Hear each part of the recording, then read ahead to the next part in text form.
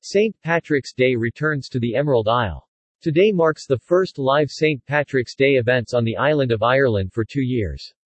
In Dublin, thousands witnessed the joyful return of the much-loved St. Patrick's Festival as a colourful parade animated the city streets to celebrate Ireland's National Day. Joining as the St. Patrick's Festival International Guest of Honour was American actor, John C. Reilly. The Step Brothers star was in Dublin taking in the sights, including a special visit to the home of Guinness, the Guinness Storehouse, before attending the first St. Patrick's Day parade since 2019. St. Patrick's Day is celebrated all over the world by the 80 million who claim links to Ireland.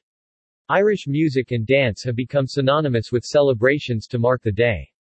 This year, Tourism Ireland is extending an invitation to celebrate Irish heritage in Milan, London, New York and Sydney on St. Patrick's Day with the Green Button Festival.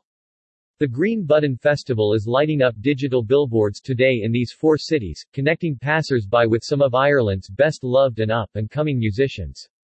City dwellers can interact with the billboards to trigger sound and vision recordings of some of Ireland's top talent performing at various locations around the island.